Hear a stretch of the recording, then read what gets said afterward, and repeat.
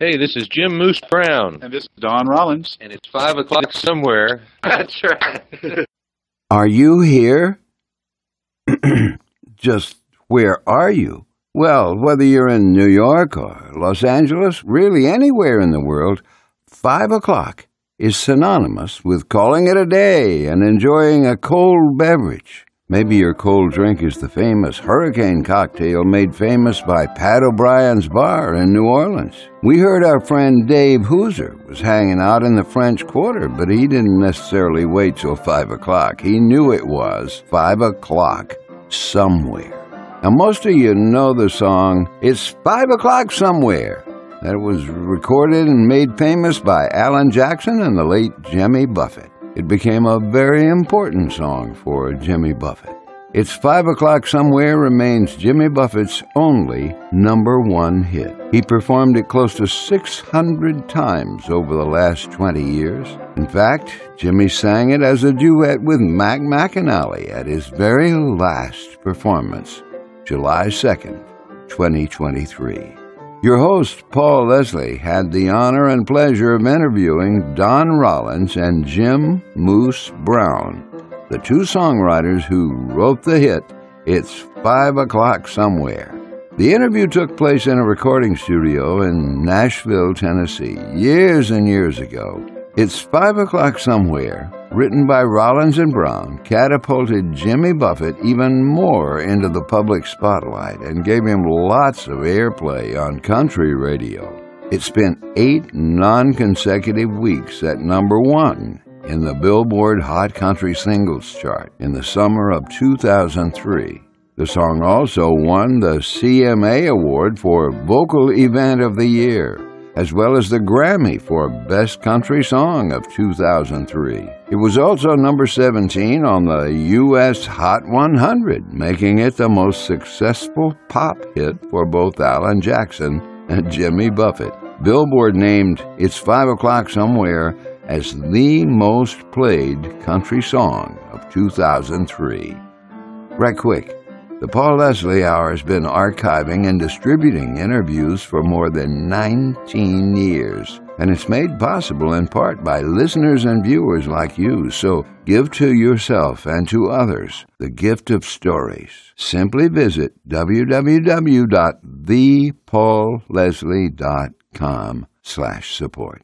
Hey, I think it's time we played the interview with Don Rollins and Jim Moose Brown, two very talented songwriters, right here on the Paul Leslie Hour. Sitting here with Don Rollins and Jim Moose Brown, songwriters, musicians, and they're going to tell us a little bit about their lives and a little bit about their songwriting. So I'd like to first of all thank you guys for making the time to do this, and thank you for taking the time to talk to me. Yeah, nice to meet you. Thanks for having us. Thanks for coming down to Nashville.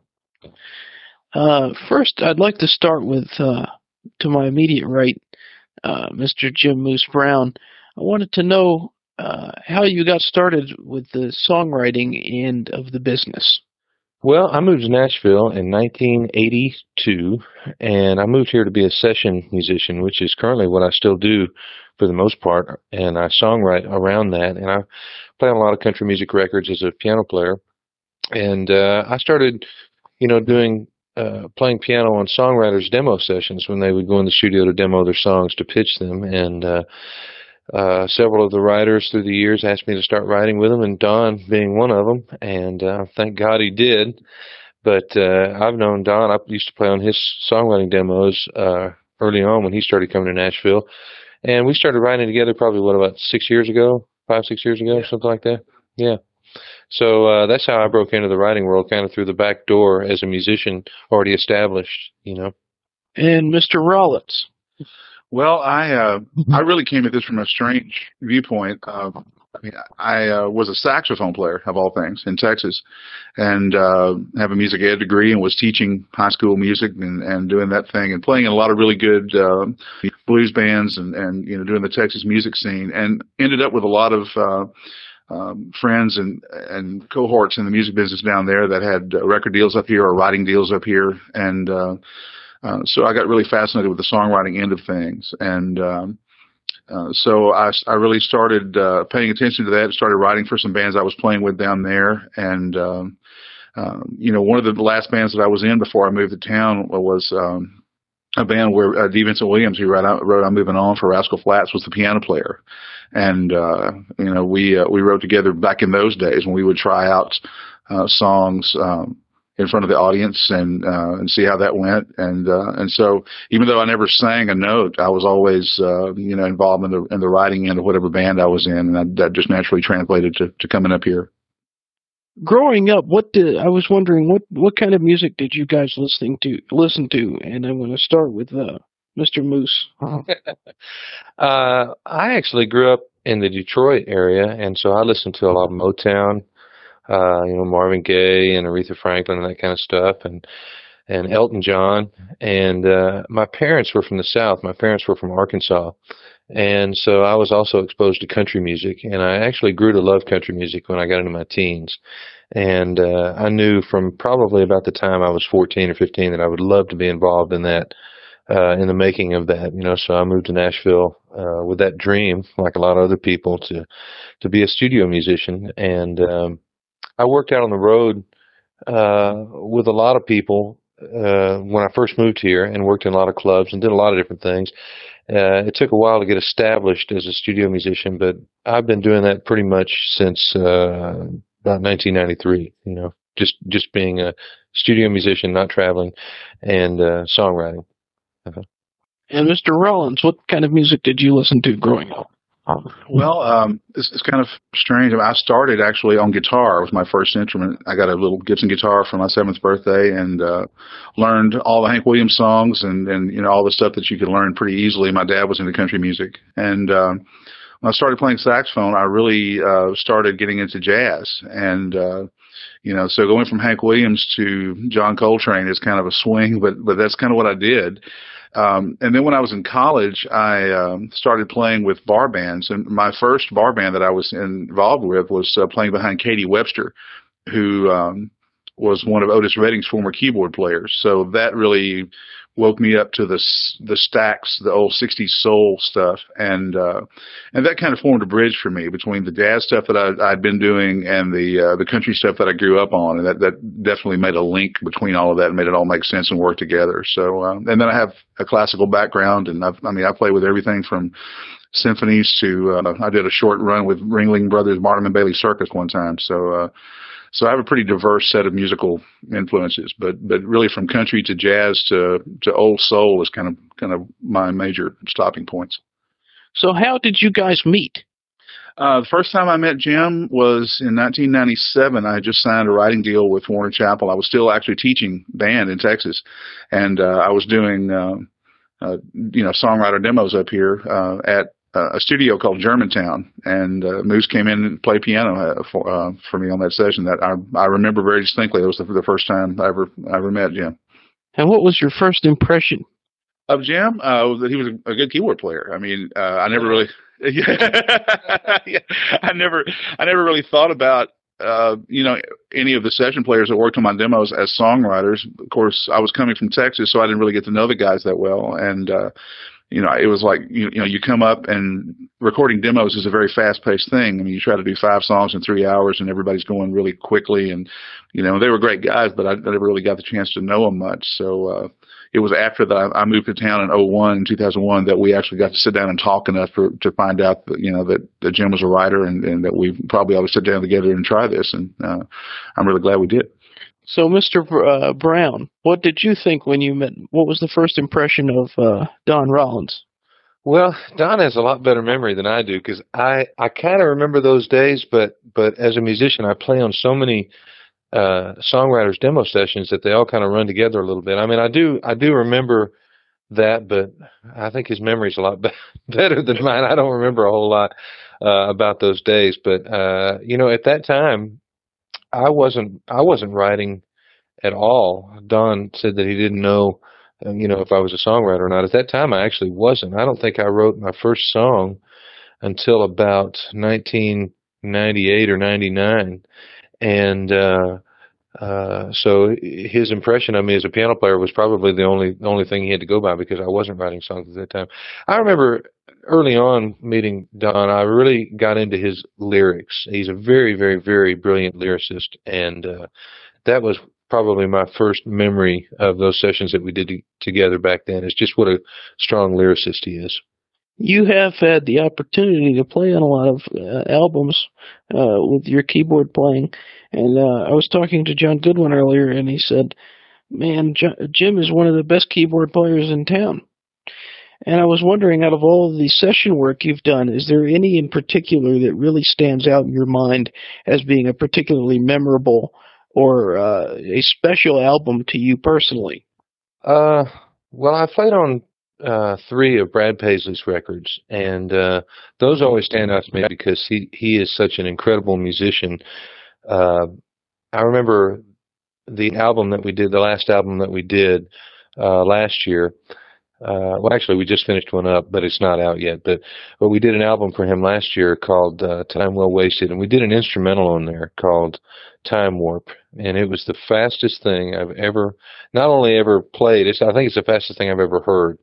That's one of the highlights, recent highlights anyway. I don't know. They're all kind of special in their own way. Artists, true artists bring a lot to the table, and they all bring something special. So I don't know if I can narrow it down to just 1 or 2 experiences. It's just a neat thing I get to do. One song that you guys wrote that all of our listeners know, it's 5 o'clock somewhere. I was wondering how, and I'm sure you guys get asked this question all the time, how did you guys get the idea to have a song about how this one particular time of the day, no matter where you are, you can kick back and have a cocktail? Who came up with the initial idea? I actually got that idea. I wish I could claim credit for it, but I mean, it's an old saying. My first teaching job back in 1983, when I graduated from college, I was an assistant band director at Humble High School in Texas, and Jim Blacksher, who was my boss, he was just East Texas guy from Nacogdoches, and very very colorful in the things he would say. And we would leave school at 3:30 or so together every day, and I'd say, of course, I'm 22 years old, so of course I want to go have a beer. So I would say, Jim, you want to go have a beer? And he'd look at his watch and say, well, it's 5 o'clock somewhere. And he said that every day for so long that I think it imprinted on some brain cell that I didn't kill back in those days. It came out when it needed to. But as I remember, Jim was playing piano on a record by an artist who was on Sony at the time, who I don't think his record ever came out, and just mentioned that he was looking for a Buffett vibe kind of a thing. And I said, I have a title that I've been wanting to write that would work really well with that groove, and he threw out his 5 o'clock somewhere. And it was written very quickly. And I remember saying somewhere probably in the bridge, I want to put the line, "What would Jimmy Buffett do?" All I was doing was just with my evil, sarcastic sense of humor was poking a little fun at the Jesus bumper stickers. We had no inkling that would actually be a record that Jimmy Buffett sang on. That was just one of those miracles that happen up here sometimes. And I've seen so many places, signs, little stickers on people's car. Now that they WWJBD, what would Jimmy Buffett do?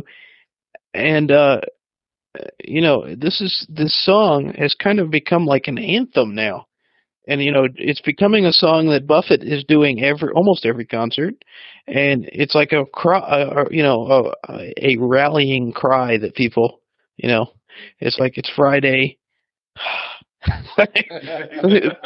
Thank God, and I was wondering, and I want to ask Jim this one. When you guys had put the song together, did you have a good feeling behind it? Did you think, wow, this is a killer cut?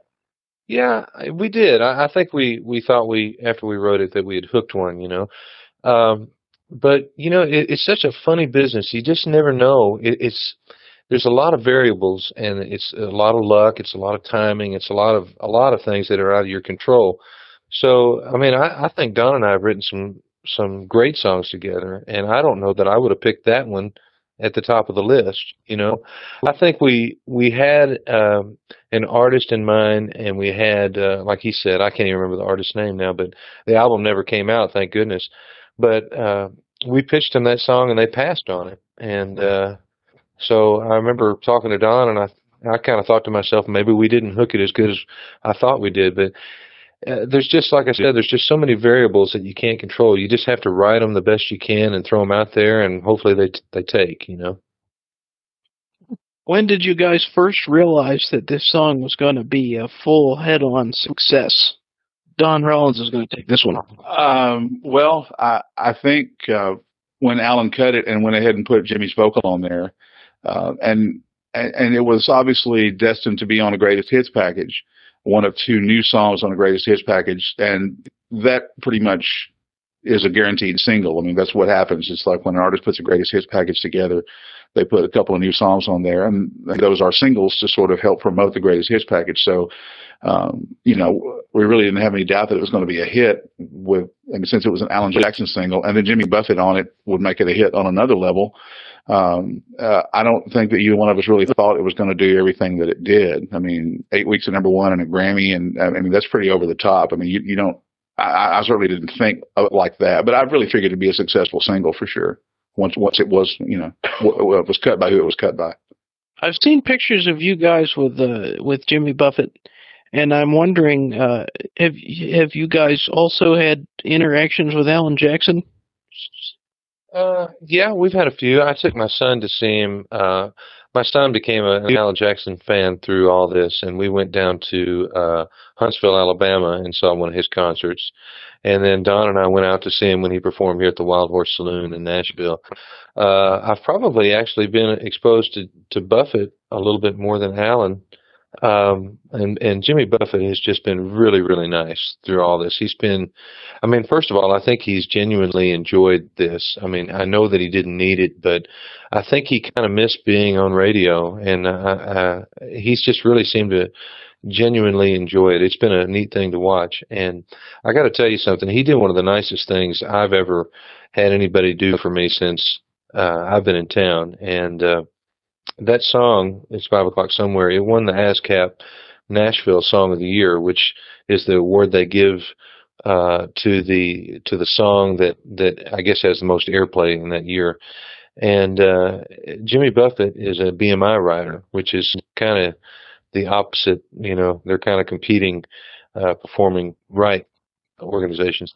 And when he heard that it was going to win the ASCAP Song of the Year, he made a special trip to Nashville and came to the ASCAP Awards. And as I was performing it on stage, I had no idea that he was there. When I got to the part where I said, "What would Jimmy Buffett do?" he snuck up on stage and sat down at the piano next to me and started singing with me. It was a special thing. And that's just a small example of what kind of human being he is. He's a very gracious, caring person. I wanted to ask you guys if what's on the horizon with you guys. What kind of stuff are you doing right now? I imagine you're continuing with your songwriting, but are there any projects right now that both of you are working on, either together or separately? And I'll start with Mr. Rollins. Well, just for myself as a writer, I've just been lucky enough to get 2 songs on the upcoming Reba McEntire Duets project, which is, it's amazing to get on that record, and to get 2 on there is really over the top. But I'm really excited about that coming out. That's really, I guess, the thing that's been taking up most of my attention for the last few months is just writing for that record. And just before we met this afternoon, I came out of the studio trying to get another song ready to hopefully get a third one on that record. So we'll see how that goes. But that's been consuming a lot of my attention these days. So tell them who the duet partner was. Well, the first one was a song called "Sleeping with a Telephone" with Faith Hill, and the second one was a song called "Everyday People" with Reba and Carole King. So yeah, that's pretty. For a songwriter, Carole King is like one of the icons of that business. So that's really flattering. So. Yes, sir. And Mr. Brown, what about you? Well, I actually have not been writing at all. I'm just diving back into it. I got a strange call about 6 months ago. My phone rang at 10 o'clock at night, and answered the phone. He said, Moose? And I said, yeah. And he said, this is Bob Seger. And I went, yeah, right. And then I looked at caller ID and it said Michigan. And I said, holy cow, this is Bob Seger, So I had been recommended to him. I'm primarily in Nashville known as a keyboard player.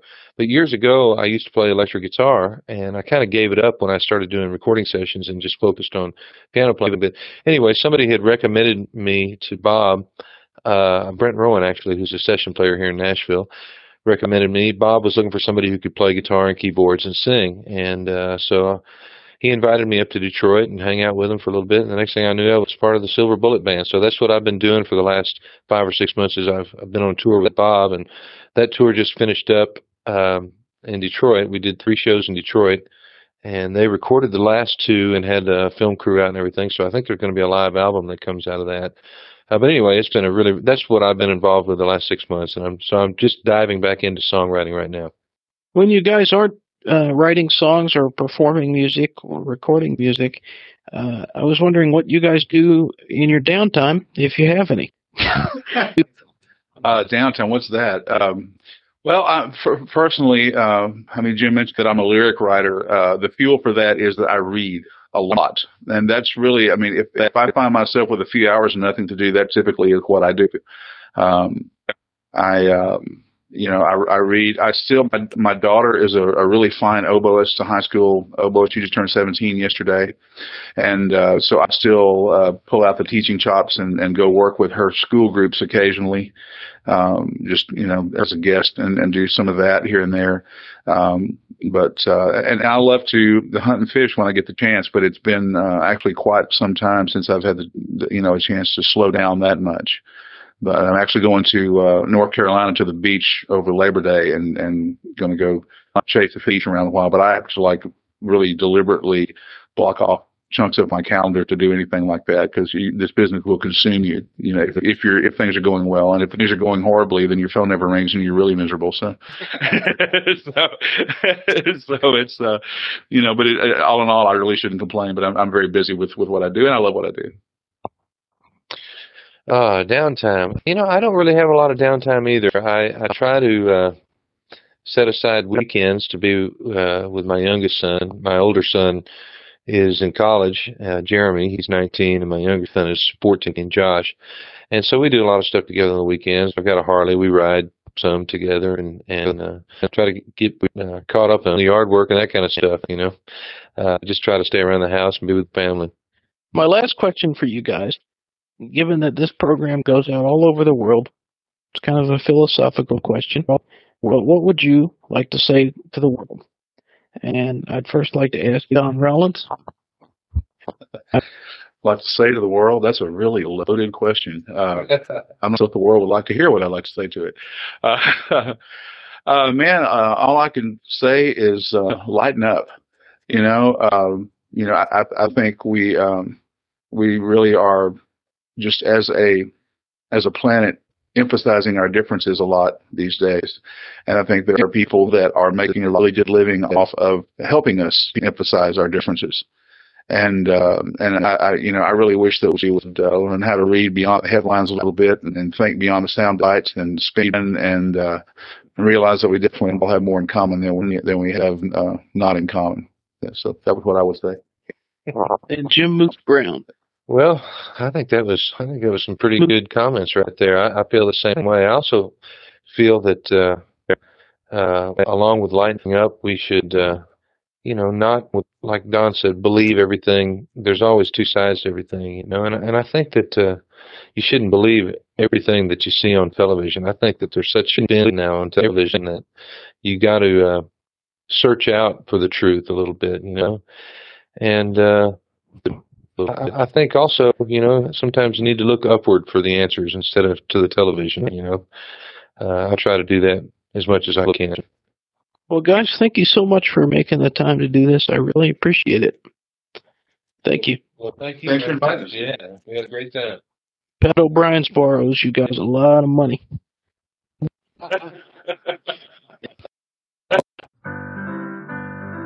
We thank you and appreciate you dropping in for the Paul Leslie Hour today. You know, you can help the Paul Leslie Hour in our mission to provide independent media content like this by visiting www.thepaulleslie.com/support. We truly thank you. This is your announcer speaking.